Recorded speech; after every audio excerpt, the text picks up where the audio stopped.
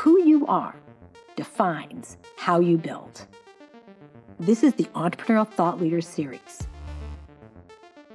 brought to you by Stanford eCorner. Today, we are very excited to welcome Vlad Tenev to ETL. Vlad is the son of two parents who both worked at the World Bank, and then Vlad went to Stanford for his undergraduate studies, where he fell in love with math. He was a bachelor's degree in math for all you math majors out there. And he also met his future serial co-founder, Baiju Bhatt. But before he jumped into startup land, he flirted with academia. He was going to get a PhD in math at UCLA, and he was thinking about becoming a professor of math, but he took the red pill, he dropped out, and he joined Baiju down the entrepreneurial path. But Vlad and Baiju went on to start two trading companies before they started Robinhood in 2013. Robinhood's mission is to democratize investing for all. They are one of the fastest growing brokerage platforms, one of the top apps on the Apple Store. They have just done a huge raise, which we'll talk about as well. And Vlad is on a litany of lists. He's on the Forbes 30 under 30. Now that he's a bit older, he's now on the Fortune 40 under 40. And so we are thrilled to have Vlad here at ETL. A few things before we begin. I first just want to note that Vlad agreed to do ETL before the intensity of all the recent events broke out. And he also agreed to honor his commitment, despite what I'm sure is not the most spacious calendar in the world. And so I just want to say thank you to Vlad for honoring the commitment to ETL. I also want to say that our intention with this talk is to really treat this as a learning opportunity and a learning experience for all the founders that are listening to the talk and all the future founders that are out there.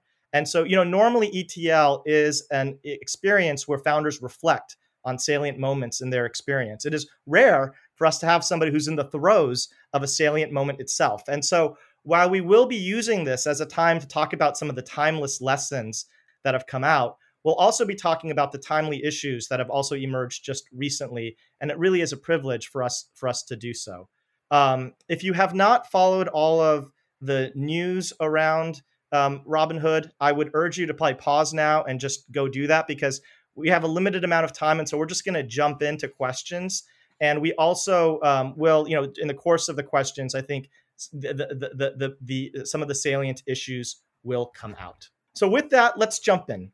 So Vlad, I'd love to just start off by knowing that you've had, just from the outside, this has seemed like certainly a unique last 2.5 weeks. If you had to choose 3 words to describe what the last 2.5 weeks have been like, what words would you use? Let's see. Well, first of all, I should say I'm grateful that you guys are still having me on your program, right? It's certainly been an interesting couple of weeks, and I would say that actually the last thing I did before COVID hit, right about a year ago, I think it was Valentine's of 2020, was a Stanford event. So I was a panelist at Tree Hacks in 2020, right before everyone went home. So I'm a proud alum, and always happy to take any opportunity to talk to students, because I was not too long ago a student myself who didn't know what I was going to do with my life, and ended up, as you said, in a math PhD program, which was a great experience. So first of all, I'm grateful. To get to your specific question, it's been challenging, right? That's the first thing, right? It's challenging as any kind of experience that you haven't seen before can be. And it requires, it's required the best of me. Like, I've really had to level up how I operate, how I lead, how I solve problems. And it's been exhilarating, right? I think seeing the company respond, seeing the company recover from obviously the events of last Thursday, which were very stressful, to do things that normally would take 6 months to a year in a couple of days. It's just been awe-inspiring, because we've got people at Robinhood that, give them 24 hours, there's people that can do anything. So it's awesome to be leading that, and to be a part of that, and to be a part of this cultural moment, right?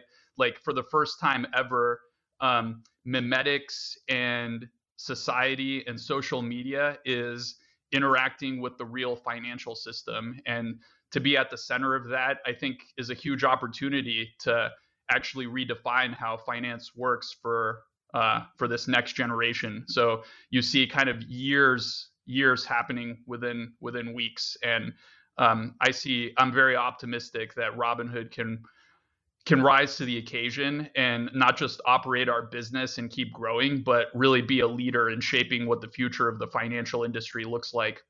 Well, it's interesting because you guys have definitely been the symbol of disrupting the financial services industry.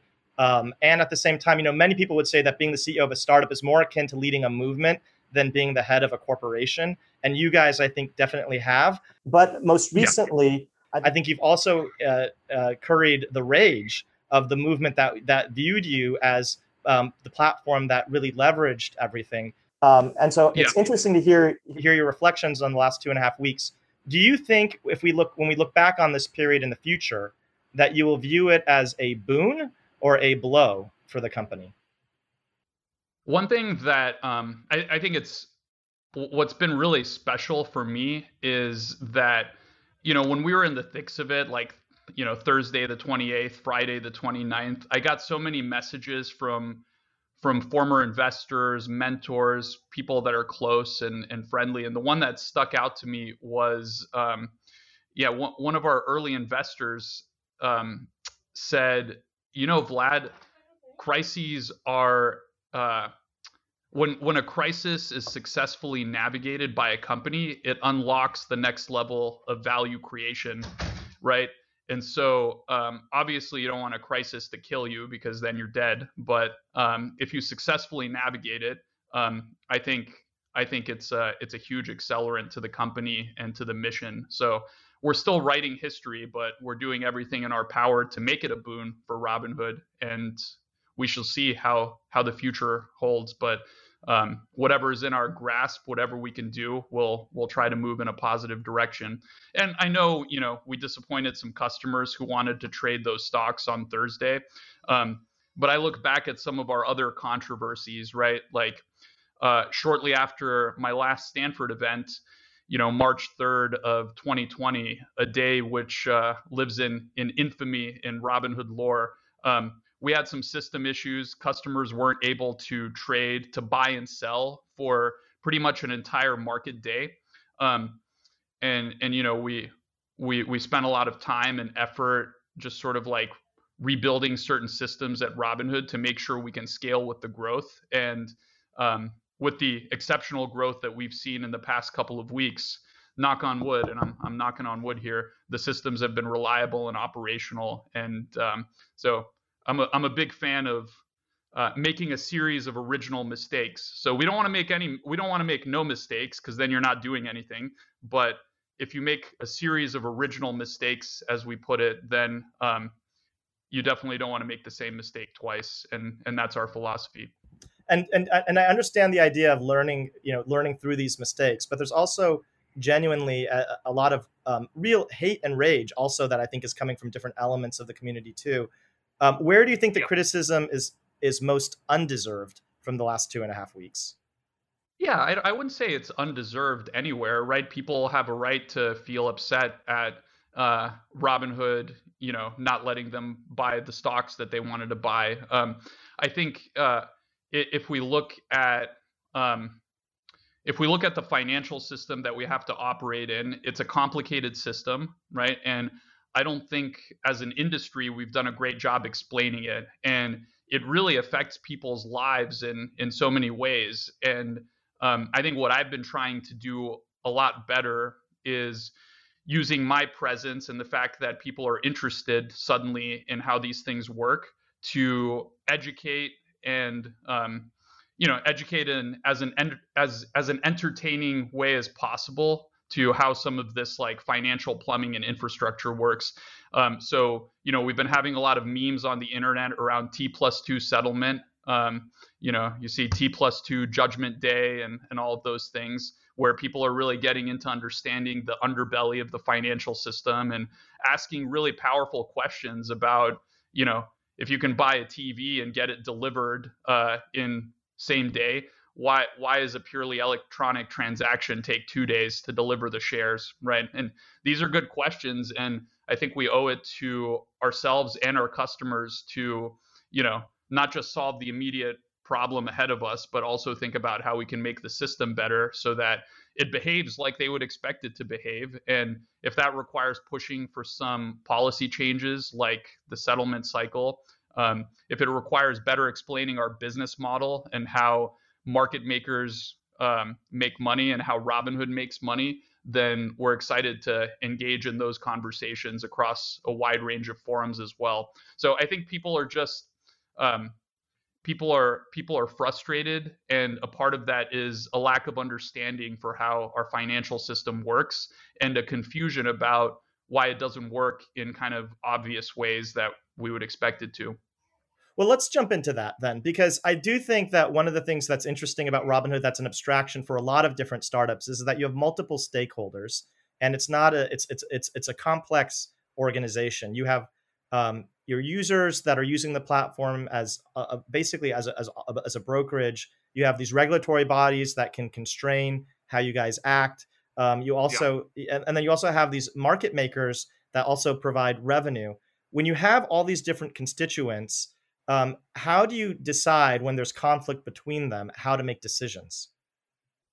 Well, I don't think there's frequently a conflict between the customers and the regulators because, we serve our customers with the blessing of our regulators. So if the regulators, like if we don't make them happy, customers don't get access to the service. So those two are very aligned. And I think we're going to navigate policy changes, like I mentioned, but I don't think there's too many situations where we're faced with a choice where we would actually consider being non-compliant or violating regulatory obligations.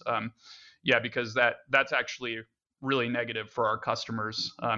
Of course, we'll have to explain what the obligations are and what we did, and why we did it. But I think those two are actually in close concert. And aside from that, our North Star is making our customers happy and doing right by them. And that's always going to be what we prioritize first and foremost. Did you see The Social Dilemma, the Netflix special? Or the next one? I did, yeah. So as you probably know, there's a bunch of Stanford alums that were involved in that documentary or mockumentary. Well, not, the film.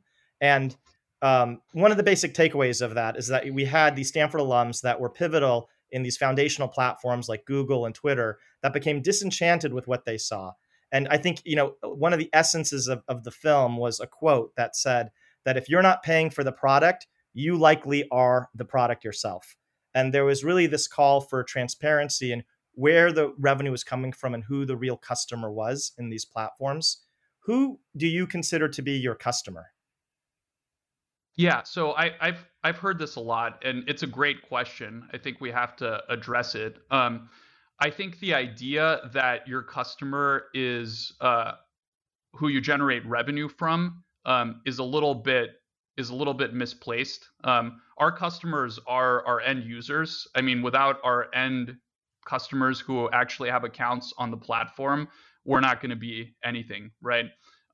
So the analogy of anyone you generate revenue from becomes a customer kind of breaks down when you think about Visa, for example, right? Like, let's say you're a grocery store, right? And you get paid by the card networks. Every time someone creates a transaction, you get paid by Visa. Does that mean Visa is the customer of every grocery store and the people buying the groceries aren't the real customers?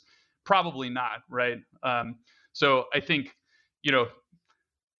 the saying sounds great in theory, but breaks down under like all of the most common circumstances. And it breaks down with Google, right? Like who's Google's I think that was but I think the point of The Social Dilemma was that there's actually a need for transparency, because if you're not overly transparent, there is a corrosion that is very, very powerful. What's your philosophy on transparency? I understand your point on the semantics of customers and also who really is the customer and the importance of what you're calling a customer. But I'm curious about your view as the founder of what's become now this movement where there is real social responsibility. What is your view on transparency, on how the whole business model works and how the whole operation works? I think we could do better there, and we're trying to do better. I mean, not a lot of people understand how payment for order flow or market making works. And I actually created a tweet storm to start a more in-depth conversation on that yesterday. So if you look at my Twitter, I'm kind of getting into it. I'm asking questions. I want to understand from the broader community what the misconceptions are. And then we're also going to be holding a roundtable discussion. Likely it's going to be on Clubhouse, where we invite some industry leaders and actually have them participate in a discussion about payment for order flow. What is it? Why do we have it?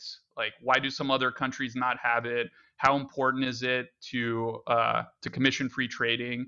And we want to sort of like excavate this a little bit more, and we'll see where it leads.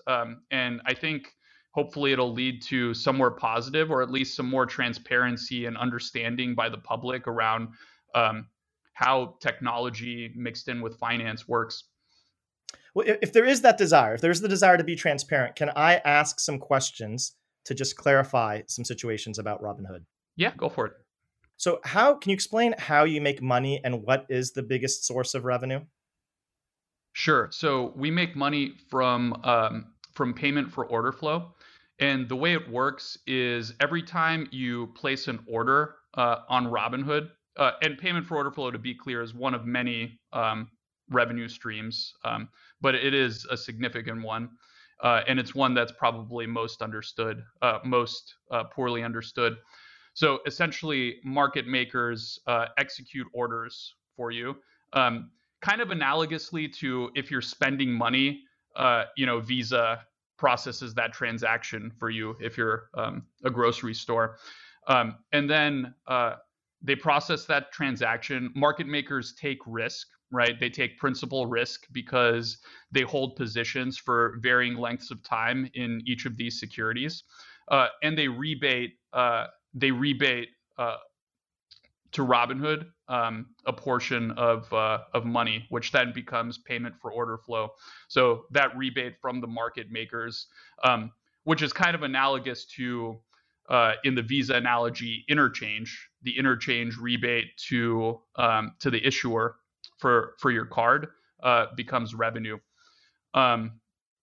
Is that helpful enough? It's helpful, but let me ask a couple more questions. Is there any revenue made off of inefficient pricing during the micro window of those transactions with the market makers? So this is regulated, and there's a rule called Reg NMS, which basically means that if an order is executed by a market maker, they have to make sure to look at the prices on all of the national exchanges. So that's the NASDAQ, the NYSE, all of the lit markets. And if that market center offers a better price than what they'd be able to execute it at, the market maker actually would have to route that order to the exchanges. So you're basically, by Reg NMS, guaranteed on certain orders, national best bid or best offer or better. And so what that means is a lot of people say, well, why don't you route directly to exchanges? Why do you use these market makers? Well, it's better for customers because you get better prices at as good or better prices than routing to the exchanges, right? Exchanges charge fees, which market makers don't. So you don't have to pay the exchange fees. And you get price improvement on top. And I do think there's a need for more transparency there. And if you look at my tweet storm, I point to our execution quality statistics, which show you what percentage of our orders are NBBO or better. It shows you the execution quality in the form of EQ. So relative to the national best bid or best offer, which is the reference price on exchanges, how much better do our orders do? and we're publishing that, and we intend to keep refreshing that and be a little bit more transparent. So for sure, it's very complicated. Customers primarily care about what prices they're getting. And we want to make that more clear with providing more of this data. But I do think this is a better situation for customers than if we were to route to exchanges. And so, and I know you know this, but then obviously, this came to a head with the whole GameStop saga, because it feels like there's conflicting interests across these stakeholders, where the market makers that you are dependent upon for revenue are holding the opposite positions of the retail movement that has really been what has, what Robinhood has at least metaphorically been about. And so I know you've talked about so this. there's Go for it. Well, I'll just address that, right? Because because there's a couple of different issues with that. So if you're a market maker, you're actually prevented by regulatory information barriers from sharing data with a hedge fund affiliate. So for example, a lot of people mix up Citadel and Citadel Securities.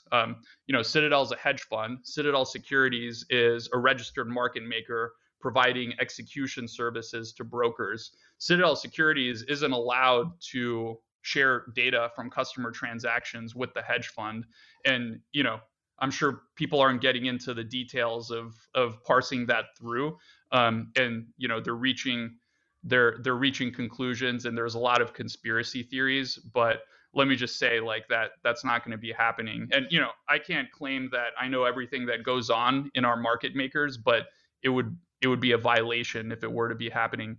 So just to ask the question, did Citadel or any Citadel affiliate ask or influence you in any way to remove the ability for people to buy GameStop stock? No, that was a Robinhood securities decision made in communication with our clearinghouse partners when we were discussing our deposit requirements. So basically, we have to put money up based on the risk of the positions and the activity. And I went into this a little bit in my conversation on Clubhouse a couple of weeks ago, and a few others. And due to the growth and due to the sort of lots of trading in a very low number of symbols, those deposit requirements were increasing, which led to us having to position close only that small number of stocks on Thursday. And then Friday, we unrestricted them a little bit. And as we got sort of the full range of the $3.4 billion that we raised in, we were able to unrestrict them fully by the end of the following week. And then the pricing on Robinhood is the most efficient and beneficial for its users. Yeah, so we publish our pricing statistics. The execution team conforms to best execution guidelines, and you can see all the statistics on our website if you look at my Twitter. And then I'm just going to be asking this out of the spirit of being more transparent, because I was looking through all the Reddit threads. Is some users are claiming that Robinhood is blocking statements that would prevent users from transferring to another broker. Is that true? No, we're not blocking anything like that. I mean, sometimes there can be operational issues and things here and there, but the team is working hard in the context of all of the growth and all the new interest in Robinhood to make our customers happy. So certainly there's an area, certainly customer support and service is an area we're investing a lot in. And I think we've seen some great improvements, but always more to do, especially when you're going through hyper growth. So I understand all this. I still think that there are still these feelings that are out there of an inherent conflict of interest. What's the plan from a reputational perspective for Robinhood to recover its reputation due to the perceived conflict of interest, even if you earnestly believe there isn't one? Well, I think the biggest part is just to communicate more transparently, right? And to tell people what's going on and educate people how it works. Vlad, and I'm asking this from the spirit of all the other entrepreneurs that are out there. Is your experience of this moment that you're trying to be transparent and people are just having misconceptions about you? Is that what the experience feels like? I think we've gone through a transition. We're obviously being more transparent as time goes on. I think we're being more Robinhood is probably communicating about these things much more directly than other brokers would or other financial companies have in the past. We obviously have constraints to some degree. I mean, I'm not running a social media company. I've got regulators and all sorts of stakeholders, and I think that's the reason why financial services companies typically, don't talk business model and all of the ins and outs so much. But we are in a new world, and so I think, last Thursday or 2 Thursdays ago and Friday, when we were kind of in the thick of things, I heard the feedback that, my interviews on CNBC and Bloomberg and all of those other outlets, I could have been a little bit more clear with the timeline. And we've been working to address that. But I think right now, if you look on our website, if you look at some of the recent material on Twitter, we're trying to really put as many details as possible that clears up, what's going on. And I think people, if they look for the information, they'll find it, right? It's out there, and I think we've been pretty clear. So the challenge that I've been facing is there's a lot of people that aren't really willing to parse through it, and this sort of like story of, oh, it's just simple, and it's the individual investors and the hedge funds, and you have to be on one side or on the other. So Robinhood restricted these stocks, so it automatically means it's the hedge funds that's on, Robinhood's on the side of the hedge funds. So I think getting through that is challenging, and all we can do is just get out there and reinforce our message and say, hey, we're Robinhood. I started this company because I believe in the individual investor. Without our product, this wouldn't even be able to happen, right? Like, you wouldn't be here today investing in any of these stocks. So of course, I believe in the individual investor and their ability to participate in the markets. So, and I know you've said this already, so I didn't want to reiterate it, but just to confirm, you said that the whole situation on the 28th was driven by the NSCC. Is that true? It was 100% due to the regulatory bodies. That was 100% of what drove that decision. Yeah, absolutely. Yeah. It was like, yeah, like a bank, a broker has capital requirements, deposit requirements at these agencies, and we have to conform with those, or else we're in violation of the law. And so before we go into the Q&A, I want to talk about there's also a lot of interest then in what's the solution. Is it governance to prevent this from happening in the floor? I know you've been a really strong advocate for real-time settlement. Getting rid of T2 is not considered easy or trivial. And so I'm curious if you could paint the picture for us of what you think is the path forward. Is it technologically driven? Is it going to be, do you believe in another form of governance? Or what? I think the technology is actually relatively straightforward, and a lot of people have been, I think when I wrote that blog post and tweeted it, you had all the blockchain people coming out and saying, blockchain already solves this. And I think blockchain is one possible solution. Crypto can do it. You can also use standard database technology, right? But I think the status quo is it's mainframes, right? The stuff is running on mainframes, and there's actual physical paper certificates involved that are being stored in, basements. And, when Hurricane Sandy in New York happened, however many, 8 years ago, there was actually a problem, right? Because, I think some of those facilities flooded, and they had to be carted. The certificates had to be carted to special drying facilities where they could be dried chemically in New Jersey. So there's a lot that can be improved on the technology, but I actually think the real problem is a communication problem. I think people need to understand what's happening, and they need to see a picture of what the future could look like where these problems don't exist.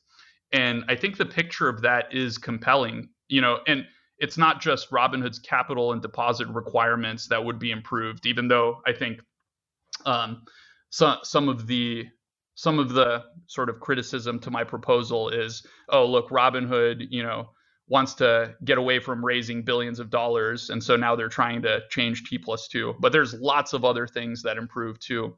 I'll give you an example. Right now, you can short a stock multiple times, right? So the way that works is I'm holding a stock, I lend it to you, you short sell it, right? Someone's buying that on the other side, right? And they can lend it to someone else to short sell. And that's how you end up in this chain of things where stocks are shorted like 140%. And it's a technology problem because we don't have the systems to keep track of like what's going on. So I think that could be resolved with technology. And I think the real impetus is like, how can we paint a future where we're using the best technology to power our financial system? And how can we actually make the American financial system sort of the envy of the world again, and really invest in that infrastructure? And what are some of the other really powerful things that'll come out as a result of that we can then build? Before I go into the Q&A, I want to ask one takeaway on timeless hacks for our future founders, which is what I find remarkable, Vlad, about your journey is that there have been all these moments where you really had no expertise in what you were going into, and you end up overcoming that and building a leading offering.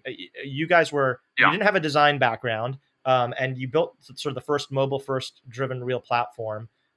You decided to go into you scaled this company from just you and Baiju to now millions of people on the platform. You guys have gone into crypto. You're now, it sounds like, have to decide how to communicate and how to do an effective communication strategy. Who would have thought that's the hardest problem, right? Well, I'm curious, do you have honest hacks that you have learned through all these experiences where you're jumping into the unknown on how you have learned things that you weren't necessarily on paper well equipped to do? Oh yeah, there's a lot of hacks. Let's see, what's my favorite one? Yeah, I would have said up until recently that sleeping with my phone in a different room was a good hack until there's an emergency at 3 a.m. and people really need to get to me. So maybe that's not a useful one in all cases. Not drinking, I think, is a pretty good hack. I quit drinking before I turned 30. So I'm 33, almost 34 now. And I think just like the ability, I think it's hard to appreciate how much that helps you just like be on the ball day in and day out. So I did it kind of as an experiment, but it was so good that I just never stopped and went back to it. And I was in college at Stanford. I had fun, as all college students do, and I think that the sooner you just sort of get down to business and work on your mission, the better off you'll be. So wish I did it sooner in a sense. That's a great. Yep. And then I think you got to take care of your body and get rest and be on a routine.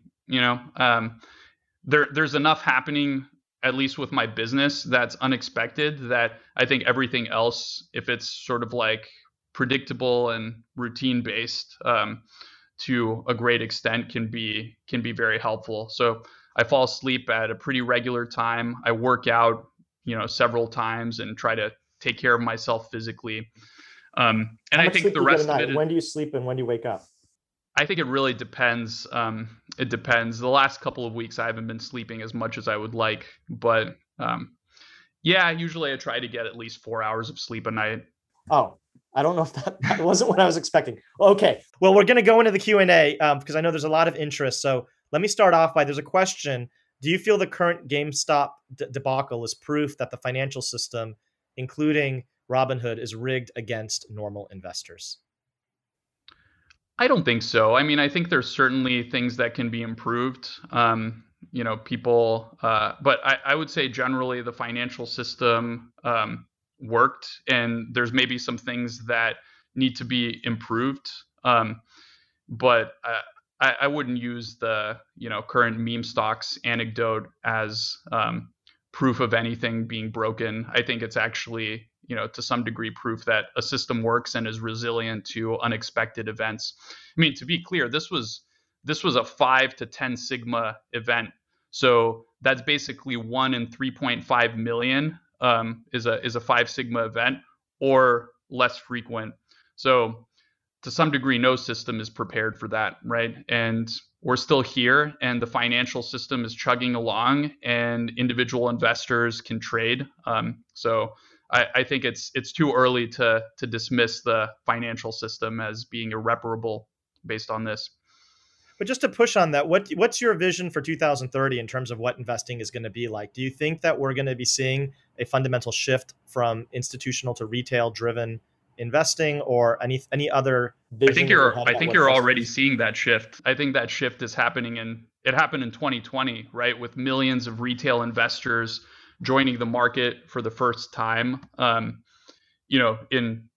It really started sort of at the bottom of the market in March of 2020, and it's continued throughout the year and really accelerated starting January 1st with kind of New Year's resolutions and the events in January. So I think that train has left the station, and you're seeing kind of the democratization of finance and the individual investor play out. And I think you're going to see more transparency from all of the market participants because individual investors demand it, right? They want to know what's going on. They want to understand how the systems work, especially if your money is involved. Okay. I'm going to move forward with there's a bunch of other questions from the students. Vlad, what do you say to people who point out that Robinhood encourages short, quick stock trading, which is the exact opposite practice one should take to make money in the market in the long term? Yeah, so we get the critique from both sides, right? Robinhood, why are you encouraging short, quick trading? Robinhood, why can't you let me do my short, quick trading when I want to do it, right? And I would say a couple of things. One is that if you think about Robinhood as a platform that prioritizes access, I think it's true. We do prioritize access, but we build for safety, right? We want to make sure customers have a safe experience on our platform, and it's very, very important for us. And it's a very powerful tool, the ability to invest in the markets and trade in your pocket. And so we don't offer short selling. We don't offer undefined risk options trades where people can lose more than they have in their account. Our extended trading hours are more limited than some brokers to make sure that customers have access to liquidity. And we don't offer bulletin board or pink sheet stocks, right? All of our stocks that we offer on the platform are listed. So these are all ways that our platform is in some sense more restrictive than those of our competitors. And we want to make sure that if we do offer people these tools, there are appropriate guardrails in place so that they can use them properly and understand what's happening. And we're also investing a ton in education. A couple of weeks ago, we launched Robinhood Learn 2.0, which is our revamped educational portal. And the idea there, and this has had millions of visitors since inception, the idea is to take someone all the way from the basic concepts of what is a stock to explaining to them how multi-leg options strategies work. So we're investing a lot in this, and I think we've made a lot of progress, and there's more to do. But Robinhood aims to be the safest and most democratic and accessible investment platform for our customers. Okay, I'm going to move forward. There's a question and I'm just going to read it out, that the U.S. Securities and Exchange Commission charged Robinhood $65 million for misleading customers. Was it a conscious choice to break the rules and pay the millions in fines? And the question says, as long as Robinhood can profit in billions. Was that a deliberate choice to pay the fines, or what was the thinking behind that? Well, I should say first that, as part of sort of our conversations there, I can't, confirm or deny any of the details of that settlement. What I can say for sure, though, is it refers to historical practices and a Robinhood that is very, very different than the Robinhood today. We've made tons of enhancements to our legal team, our compliance team, the processes and procedures that we're operating in, and everyone on the team prioritizes safety and integrity the most. So certainly there's some things in there that we could improve upon, and we could improve upon sort of how we communicate the business model, how we communicate how we make money. our procedures that we do to operate. And there's been a lot of improvements since 2018, 2019. Okay. There's a question about your recent fundraise. So you've raised $3.4 billion in 1 week, I believe. That was the number for the fundraise, which is an enormous amount. 72 hours, yeah. In 72 hours. I don't think I used to work in venture capital. I've never heard that happen. Can you provide some, can you take us through what that was like? How did you close so much capital so quickly? And how did you, can you share how that happened? Yeah, I mean, it started off as a phone call to Mickey Malka from Ribbit Capital, who's a friend of mine and obviously a big investor in Robinhood. And I said, Mickey, we have this issue. We restricted these stocks. In order to unrestrict them, we're likely going to need some more capital. And he said, Vlad, how much do you need?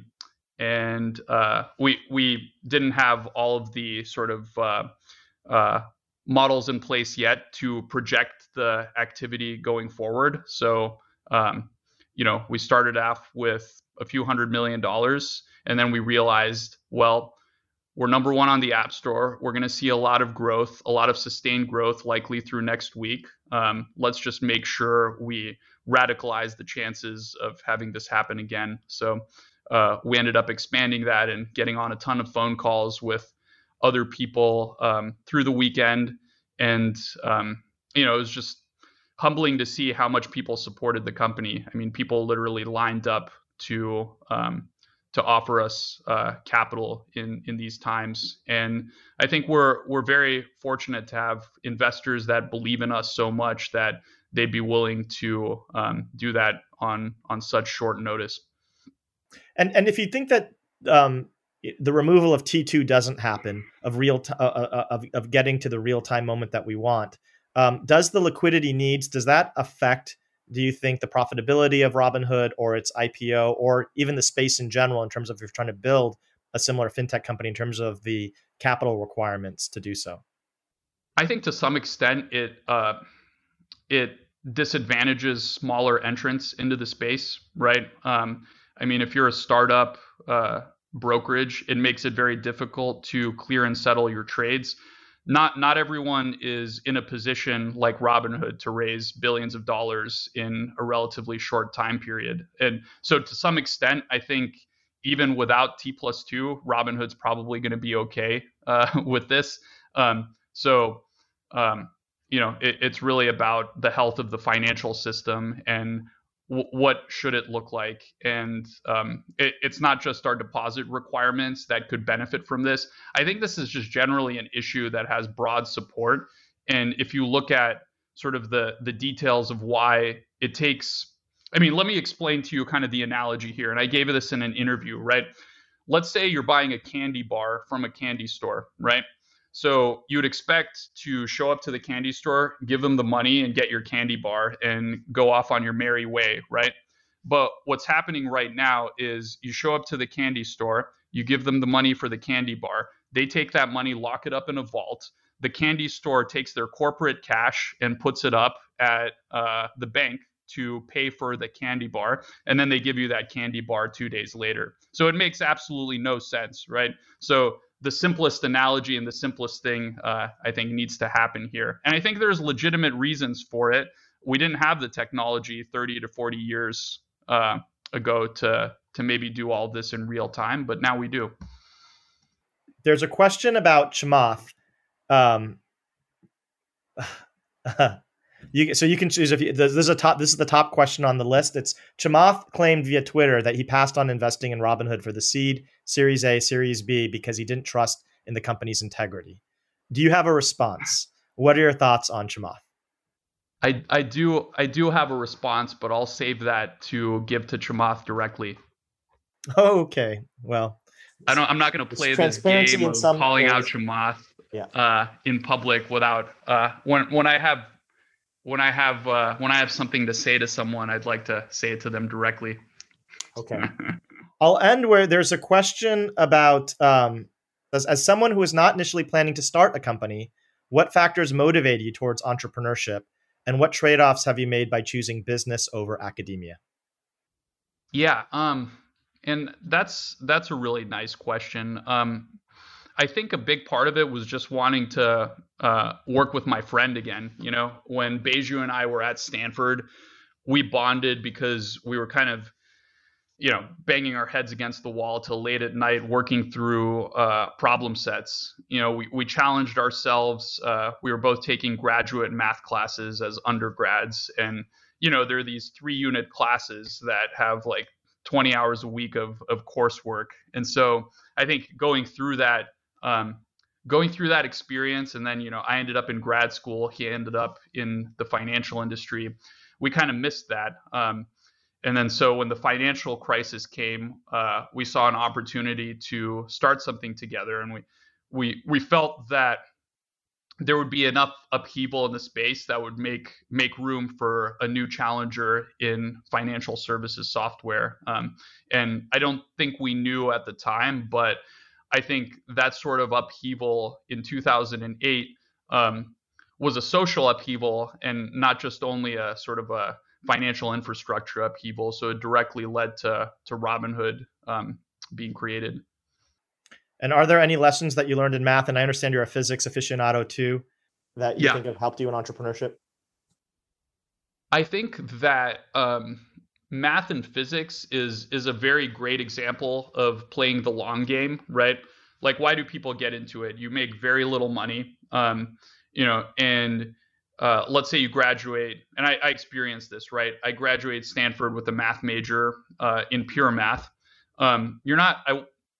I wasn't very employable at the time, right? Because everyone wanted to know, do you code? And as a math major, you do a little bit of coding, but I'm not a computer science major, right? So then obviously the path is math grad school, where a lot of the top programs just don't have high budgets. You have, I think Harvard has like room for 8 math PhD students every year, for example. And it just gets more and more selective, and the stakes, and the competition gets harder and harder the more you ascend. And then maybe eventually you get tenured when you're, in your 30s or 40s.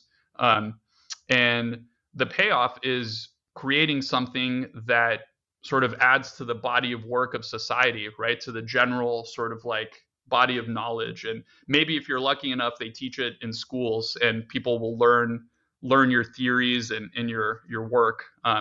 So it's very much a long game. And I think that type of long-term thinking of just doing the right thing and tolerating some short-term pain and struggle and being misunderstood, that's probably the most salient lesson from math. Because, there's people that studied computer science and hum bio, and, they would go off to med school, and others would go and get a job at Google when I was there. And that's sort of very, very direct. But I think Beju and I both were not interested in that. And we just really wanted to prioritize doing something that made an impact on society. And it took a different form, but both math and entrepreneurship kind of have that as its kernel. The Entrepreneurial Thought Leader Series is a Stanford eCorner original production. The stories and lessons on Stanford eCorner are designed to help you find the courage and clarity to see and seize opportunities. Stanford eCorner is led by the Stanford Technology Ventures Program and Stanford's Department of Management Science and Engineering. To learn more, please visit us at ecorner.stanford.edu.